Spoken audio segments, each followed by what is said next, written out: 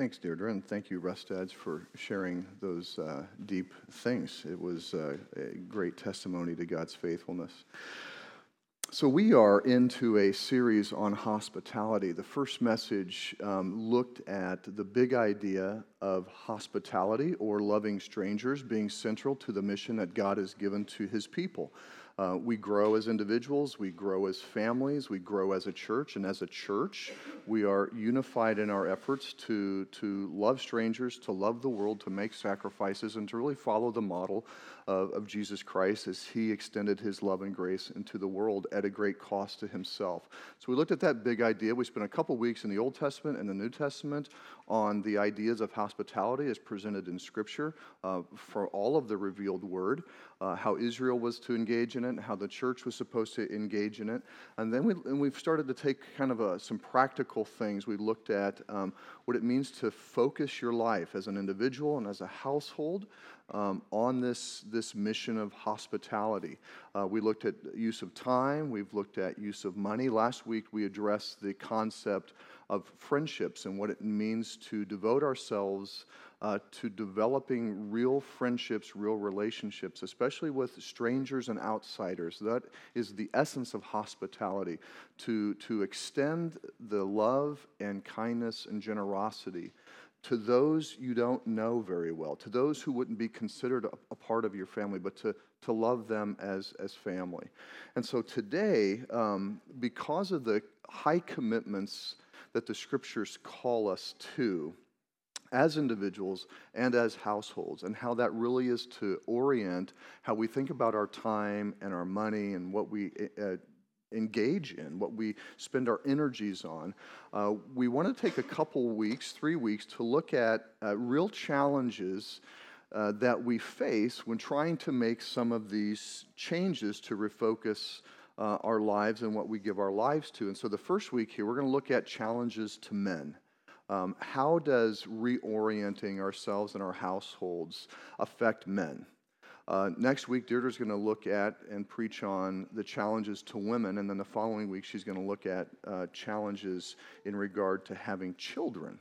So some practical things here. And so today, we're going to look at the challenges that we see and experience and in Scripture that are really surrounding men. And Gabe and I, my youngest son Gabe, he's 14, we try to get up to the North Shore at least once a year to do a few days of fishing. And so this last week, we went up on Wednesday, and we usually just spend a couple nights. That's about all we can endure. I'm actually kind of at a point where camping is just not something I'm going to do anymore. But anyway, we take a couple nights. We're both kind of tired of it, but by then we had a great time.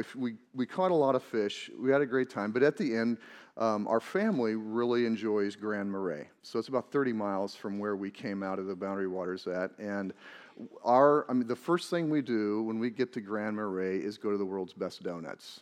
Anybody familiar with the World's Best Donuts? All right, so we parked the car. We're tired, we're hungry, we'd like some food not boiled or cut up ourselves. And so we go to the World's Best Donuts, and if you're familiar with it, there's a little stairway. It's kind of tight. It's a small donut shop, super popular. The donuts are great. There's an entrance, small stairs that goes up into the entrance into the shop. There's no room at all anywhere, and then there's an exit with a door that goes out the back. It's a separate thing. So we walk up there, and there's this.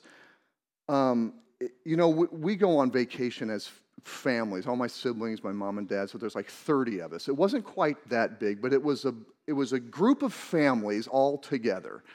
And they were just standing in the way, and some had gone in to get donuts, and the rest were waiting for them, but they were just waiting right there. There's a kid in the stroller, he's crying, and I'm just like, do you people not see that you're in the way? All right, so one of the ladies finally said, hey, you guys, we're standing in the way. Let's get out of the way. But just at that moment, the people that had gone in to buy the donuts for the whole group of families came back out. But instead of going out the exit, they came back through the entrance. So now there's a whole mob of people coming through the entrance. And I'm like, this is just chaotic. So anyway, I didn't get angry. I was very patient, quiet, peaceable. And but those are the kind of things that I notice and that irritate me. And so we go in, we get our donuts, we sit down, we eat them. We drive a few blocks to where we're going to have lunch. So we went to Voyager Brewery because you can play cribbage while you're waiting for your food. So Gabe and I like to play cribbage. So we ordered our food. We sat down, we start playing cribbage. All of a sudden, we heard these screams, like super loud screams. And then in walks this group of families. And it's just chaotic. They come in. The kid is now throwing a temper tantrum in the stroller. He's there. He's gritting his teeth, and he's just mad as anything. They sit down at one group of tables. Something was wrong. They moved to another group of tables, and it was just kind of creating disorder inside this entire restaurant, and it was complete chaos. And then I asked myself, where are the men? And then I had this thought, I bet they're on their devices. So I kind of take a moment from our cribbage game, and I look over to the table, and I can see two guys. One of them is just kind of staring off into oblivion, all right? And everything is just chaotic. And the other one is on his phone. And while he's on his, and I just watched for like 5 seconds, and boom, his wife immediately started just berating him and correcting him. And I could just hear the words, what in the world are you doing? Can't you see that this whole, I could just see it. And then when we walked up to pay, I felt two things. Disgust, all right, at observing the effects of an out-of-control group of households and the men not doing anything. But then I looked into the eyes of the guy who was on, it was not like I stared at him or it's not like we did this intimate eye-to-eye contact thing. But I just looked in his eyes and I saw lifelessness. And so I was sad. I really felt sympathy for the guy because I could just look at him. And I think he had 2 young kids, and his wife was totally disrespecting him. And it just seemed like here's a man that, you can't make a lot of judgments that are correct necessarily. But I just felt like this guy doesn't have a reason for living in his mind. Whatever vision he had as a young man for life and work and family and children and marriage and all those things seems to have been extracted from him. Now, who knows? They could have just been having a bad day because those of you with families, all right, we've all been there, right? To some degree. And so, it just for me was a picture of the challenge that we have as men in this world. The culture doesn't provide a script anymore for its men. It used to. It really did. It doesn't anymore. And in the absence of a script, when I say a script, like there's a process and some milestones and some structures that the culture provides to give some direction to people and to men, to women, and we don't have that. Now I'm not saying what we used to have in terms of scripts was like godly and the kingdom and all. I'm not saying that, but we don't have a script, and there's increased confusion and challenge and unknowns in what it means to be a man and to become a husband or a father or a contributing member of society. And if we don't have one as a culture, the subcultures will provide one. And what I want to look at is just a few scripts that the subcultures in our broader culture provide. And so the passage that Mark read this morning, 1 Timothy chapter 2, verses 1 through 8, the book of 1 Timothy is written to a church planner by Paul the Apostle to Timothy. And Timothy was stationed in the city of Ephesus. And around the city of Ephesus, over like maybe a 10-year period, dozens of churches were started within a 150 mile radius in all these cities around Ephesus. Ephesus was the second or third largest city in the Roman Empire at the time, a port city, very, very important for economically, politically, militarily, in all these different ways, religiously. And so a lot of churches started. And so Timothy had this responsibility to work with the churches and the elders of those churches to help order them and structure them so that they would be on task, on mission as a church. And so he says in chapter 3, I've written these things so that you all would know how to conduct yourself in the household of God, which is the church of the living God, the pillar and support of the truth. And that idea is that, and then he goes on to an explanation of the gospel. And the idea is that there is a witness and a testimony going forth in this world from the community of God's people, the church, local churches. And he's specifically referring to conduct in local churches. Generally, most often when the New Testament speaks of church, it's speaking of local churches, not the broad universal one that we oftentimes think. So there is a witness that local churches are performing in this world, giving testimony to the gospel, giving testimony to the changed lives that Christ creates in us. But it's essential that the church follows this conduct, this way of life for the people of God. This is what creates this testimony. So it says that the church is the pillar and support of the truth. The church is not the truth. Jesus is the truth. The gospel is the truth, which the passage continues to explain as a mystery. But even though the church isn't the truth, it is what holds it up. Okay, a pillar and support. These are architectural terms. In a building, you have pillars, you have buttresses, you have foundations. And without those things, you don't have a building. So Jesus is real, He's the truth, the Spirit is alive, the Spirit is active, but they are working through the church to show truth to the world. Without the church's testimony and witness in their conduct, there would be no witness on the earth. That's what it's saying.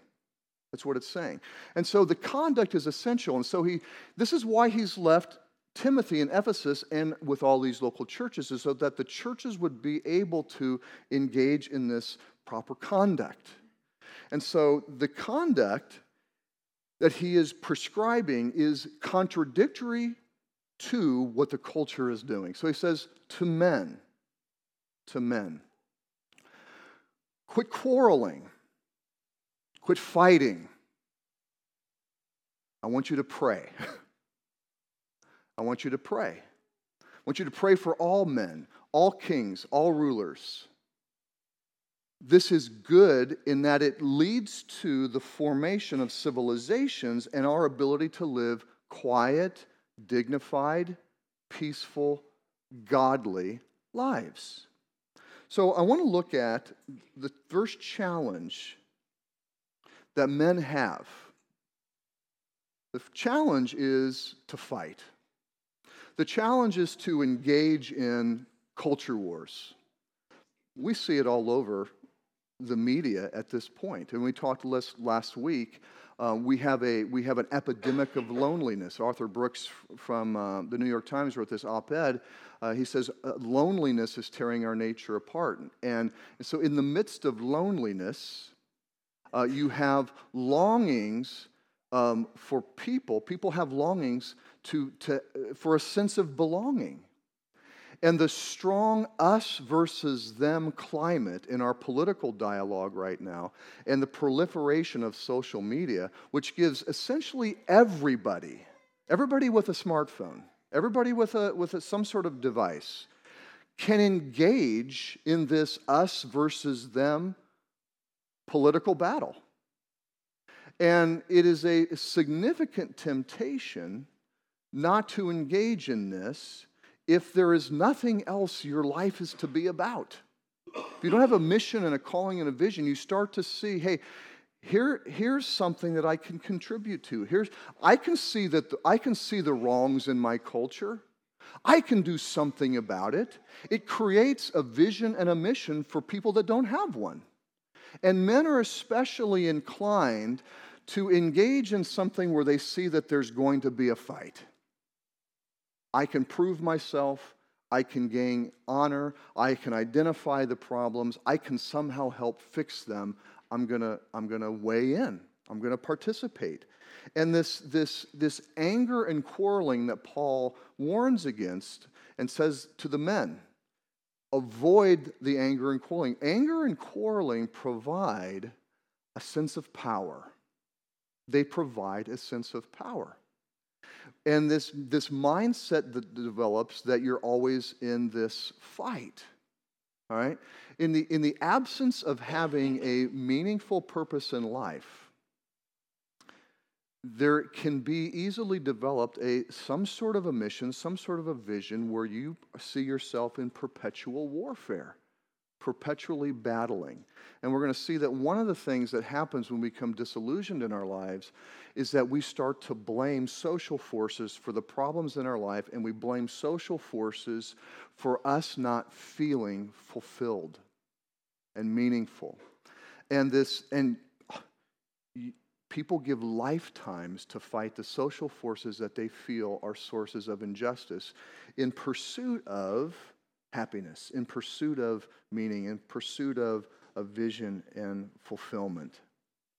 Now, there's a place for political engagement. There's a place for political engagement. There are people that have callings. Paul says to pray for those who are kings and rulers. God is at work in the rulers and kings, and sometimes it seems like he's not. All right? Just like sometimes it doesn't seem like he's engaged in our personal lives, he's not listening to our prayers, etc., like Megan shared this morning. Sometimes it doesn't seem like Jesus Christ is sitting on his throne as King of Kings and Lords of Lords, ruler and power and authority over every dominion and throne that is named. All right? It doesn't seem like Jesus is in that place, but he is. And he is sustaining all things. And he is working in this world to eventually bring it to a point where his kingdom is established, where peace and contentedness and happiness and fulfillment are the experiences of everybody. And that is what his will is for human civilization. And that's why we are called to pray. The men are called to pray, not fight. This is not your mission, men. Jesus is at work in the world to bring about the flourishing of humanity, and eventually Jesus will come and establish his government. This cannot be our mission. Part of our mission is to pray for our nations, for the people in our world, for our civilization, that it would lead to peace. That it would lead to peace. And somehow, this is tied to, because then he goes on into saying, for it is the will of God that all would be saved. And for us to live quiet, dignified, peaceful, godly lives. And so our ability as the people of God, who are the witnesses and testifiers to the truth, is connected to our ability to live quiet, dignified, godly, and peaceful lives. And in this context, we promote the witness of the gospel. We promote the witness of the gospel, which is our mission. And so instead of the temptation to give ourselves to the social causes that are always creating an us versus them mentality, we are to recognize that we are a part of the kingdom of God, we are a part of his household, and that we are to instead pray for the salvation of people and to pray for the rulers and authorities in human civilization. That is how we engage this world in mission. Not quarreling, not fighting. The second challenge I want to look at is from Ecclesiastes, and we didn't read this passage this morning. But the passage is Ecclesiastes 2, chapter 2, verses 1 through 11, and it's kind of strung throughout all of Ecclesiastes, so I'm just kind of highlight. So King Solomon was the author of the book of Ecclesiastes, and the book of Ecclesiastes was written as a kind of a philosophical essay that would be collected amongst the kings and the rulers and the philosophers of the nations around. Solomon had a great deal of influence over many nations during his reign. And so it's not written as what we would normally consider a theological treatise that would be found in the Bible. It's written kind of as a worldview perspective. The term God is only used a few times, but it's Solomon's experience on what it means to pursue fulfillment and happiness in this life. And he gets into chapter 2 and he says, here's what I did as part of my effort to find meaning and happiness. I pursued a lot of money. I pursued the building of a lot of projects. And he goes on to explain palaces and homes and gardens and irrigation systems. And I mean, he pursued it extensively for decades. I pursued all sorts of entertainment. He hired from all of the nations the best dancers and performers. And then he says, I pursued the delights of men. He had 700 concubines, which are women specifically for sexual pleasure, and 300 wives. Okay, God did not condone this. And later Solomon realizes that he had a season in his life where he forsook God. And it was in the midst of this season where he forsook God, married many women, and he began to serve and worship other gods. And at the end of his life, he kind of has an aha moment and recognizes how he lived his life and where he went wrong. And he says, all of these things brought me pleasure. And that is the deception of these things. So, men, there's a lot of projects we can engage in. We bought a house 6 years ago, and it didn't have a lot of work to do, and I'm really thankful for that because I love projects. I like every project means a new tool or tools, and so we are just compelled to these kinds of things. And they bring pleasure. They bring satisfaction. You complete something, you get something done. It adds to the value of the house. It adds to the experience of the family. Good things. But that pleasure is fleeting. Entertainment. We enjoy all the various forms of entertainment. I enjoy catching fish. I enjoy watching movies and television. I enjoy a whole lot of things. And what Solomon recognizes is that these things do indeed bring pleasure. But the pleasure is fleeting. The pleasure is fleeting. Money, possessions, building projects, experiencing all of your sexual fantasies. Boom, he did it all. And at the end of it, he said, yep, for a moment, my heart felt pleasure. After it was over and I started to consider what I had, I realized that I had nothing. It didn't bring the satisfaction that I was looking for. But he offers a contrasting vision, just like Paul did, to quarreling and fighting and anger. Rather than pursuing all of these things for meaning and fulfillment, building projects, money, possessions, entertainment, sexual fantasies, several times throughout the book of Ecclesiastes, he summarizes what he found to be true in terms of what brings happiness. Find a work and enjoy the work. Enjoy the fruit and produce of your work, which is your food and your drink. Enjoy your wife and your family. All in the context of serving God and fearing God and keeping His commandments. And then he says, what I have seen and noticed is that it is God who brings the happiness. He says he saw depressed and angry rich people and poor people. Successful people and non-successful people. He saw misery across the board, but what he noticed and observed with those who kept their life simple and focused on these few things and pursued God and his purposes, experienced happiness and fulfillment. These things are, I think, summarize the substantial challenges that we as men have. Engaging in fighting and quarrels and battle, thinking that we can fight against social forces that are destroying our ability to find happiness, or all of the various opportunities of our culture in terms of building things, accomplishing things, buying things, sexual fantasy, all of the various things that our culture provides. And it's limitless what our culture provides.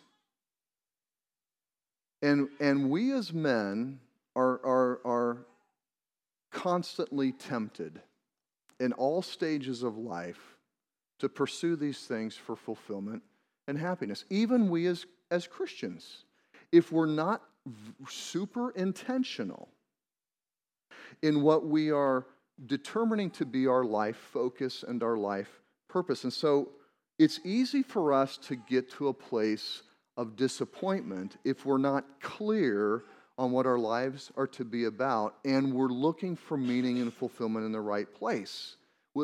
We will experience disappointment. We'll experience what I saw in the eyes of that man. Lifelessness. And there's 4 options, and I get this from Tim Keller and C.S. Lewis.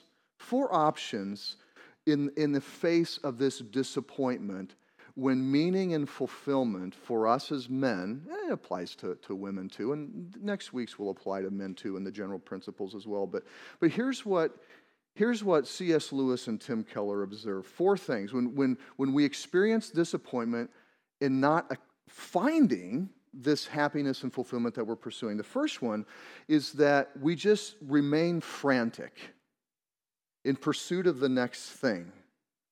The things that we've acquired, the projects, the job, the spouse or the partner, the financial security, whatever it is, it doesn't provide the happiness. So the blame then goes on to those things. Well, it's not the right spouse, it's not the right job, it's not enough money. I'm going to keep looking. And basically they say you just drive yourself frantic and you get to the point where you're exhausted. You know? Second way, you get angry. So there's frantic exhaustion. There's anger because it's not the fault of the things. It's, again, social forces that are keeping you from what you want. So you live your life battling social forces that you think are prohibiting your happiness. Not recognizing that the people that have all of the things that you want, they're not happy either. But you live your life in this battle. The third thing, self-hating. You don't blame the things, you don't blame the social forces, you blame yourself. It must be me. There must be a problem with me, which leads to depression, anxiety, self-loathing, suicidal thought, these kinds of things. The problem must be me. Happiness isn't for me because I've got so many problems. And the fourth one is kind of a sensible distancing. Happiness isn't possible.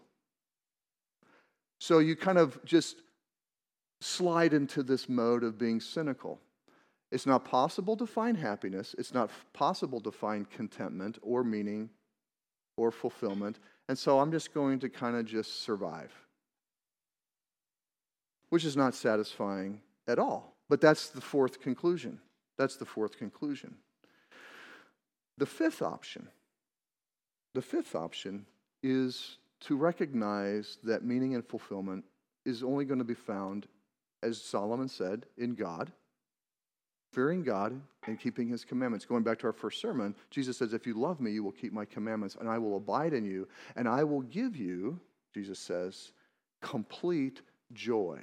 And so in contrast to what Solomon experienced, which was this instantaneous sense of pleasure, when he pursued and fulfilled all of the, he says, I pursued whatever my heart and my eyes desired. And it's not like Solomon was in a place where he could get whatever he wanted. And he did. So he had this instantaneous joy that went away and left him feeling miserable, discontent, unfulfilled, what he called vanity. And what Jesus says is that I will give you a complete and a sustaining joy. And see, that's what we're after. That's really what we're after, men or women. Men or women. And so, men, we've got to recognize that we are pursuing this complete joy that Jesus offers. And to pursue these other things for that is only going to bring us misery, because it's going to disappoint us.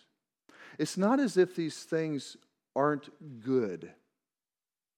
Okay, there's truth in them. There's truth in that our work is to bring us some degree of satisfaction. Solomon affirms that. It's true that experiences with sexuality with our spouses is pleasurable and satisfying. It's true that food and drink are really good things that are to bring enjoyment. God created them for that. What C.S. Lewis says is that these earthly pleasures were never meant to satisfy, but to arouse and point to the thing that will. He says this, if I find in myself a desire which no experience in this world can satisfy, the most probable explanation is that I was made for something in another world. This world is not providing what my heart is longing for. If none of my earthly pleasures satisfy it, it does not prove that the universe is a fraud. Probably earthly pleasures were never meant to satisfy it, but only to arouse it to suggest the real thing. And he says, all living things were created with desires for things that exist. We are pursuing fulfillment and happiness. And it's not going to be found outside of what was designed to give that happiness, which is presence with God. The song this morning is from the Psalms. David says, I have never experienced a greater degree of pleasure, God, than in your presence. The world can't compare to the experience that I have and to the pleasures that you provide in your presence. In your presence. St. Augustine says to God, to worship you is the deepest desire for humanity, for you have made us for yourself, and our heart is restless until it finds its rest and fulfillment in you. And if we go back to this passage, okay, so what does it mean then to find God? What does it mean to find God? And this passage says that Jesus is the only mediator between God and man. To find God, to find happiness, to find fulfillment means that we must go through Jesus. It means that we must go through Jesus. And it is a recognition that Jesus has done something for us in this connection to God that puts us in a place, not just of obligation. We are in a place of obligation to Jesus Christ, but in this place of passion. In this place of passion. I want to go to 1 Timothy chapter 1, verse 13. And read it real quick here.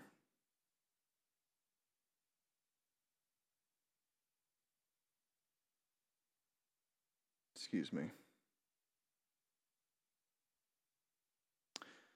Paul says this, verse 12, I thank him who has given me strength, Jesus Christ our Lord, because he judged me faithful, appointing me to his service. Though formerly I was a blasphemer, persecutor, and insolent opponent, but I received mercy because I had acted ignorantly in unbelief, and the grace of our Lord overflowed for me with the faith and love that are in Christ Jesus. The saying is trustworthy and deserving of full acceptance, that Christ Jesus came into the world to save sinners, of whom I am the foremost. But I received mercy for this reason, that in me, as the foremost, Jesus Christ might display his perfect patience as an example to those who were to believe in him for eternal life. And so Paul calls himself the worst of all sinners. He actively fought against the body of Christ, the church. He was killing Christians. And then he became an apostle, a messenger of Jesus and a planter of churches. And he experiences this. He says, the grace of our Lord overflowed for me with the faith and love. And see, and it's Paul's experience of this overflowing. It's Paul's experience of this overflowing of Jesus' love. And it's faith and love that are in Jesus Christ. And so it's this, the word faith there, I would have rather seen it be translated as trust, because that communicates, not like us having faith in Christ, it communicates that there's this trust relationship that I now have in Jesus Christ. He is my friend. He is trustworthy. And it creates this sense that we are together. That we are together, and that He is filling me. He is loving me. And it's only upon Paul's recognition of what Jesus saved him from, because he says he was a ransom, and which means that we were purchased. And what did he purchase us out of? He purchased us out of this meaninglessness. He purchased us out of this constant disappointment. He purchased us out of a life that is never going to find what we're looking for outside of Jesus. And so Jesus provides this experience to fill us. But it's in recognition that I need Jesus. It's in recognition that I need Jesus to find this. And it's in recognition that our sins, our offenses against God, all the things that we committed in pursuit of happiness outside of God, all the sins that we committed in pursuit of money, in pursuit of sex, in pursuit of projects, in our anger and violence toward the world. If we see ourselves as in our former lives or our current lives as just these vain, empty pursuits that are destroying ourselves and destroying others, and we are honest about what we've done and are honest about what we've done to others in pursuit of these things, we see ourselves as idolaters. We see ourselves as giving our lives to things that are just not going to amount to anything. And then here's Jesus, who comes in and provides that. He comes in and provides that. And so I think, just to conclude,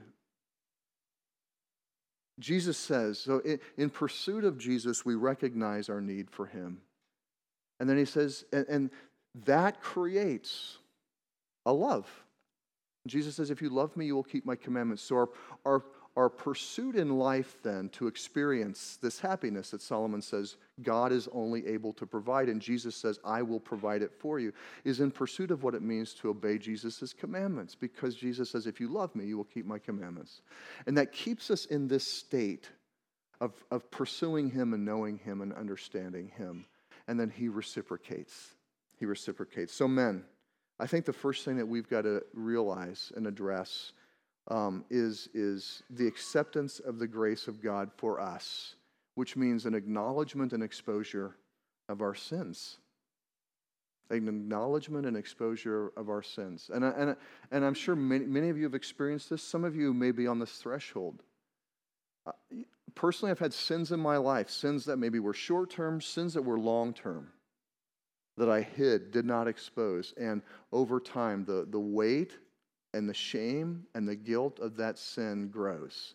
And the fear of being found out grows, right? And all of those things just keep getting worse. But you come to this moment where you're like, you know what? I can't go on anymore. And you expose it. You confess it. And you don't care what the consequences are because nothing feels as bad as the weight of that shame and guilt. And you feel a freedom.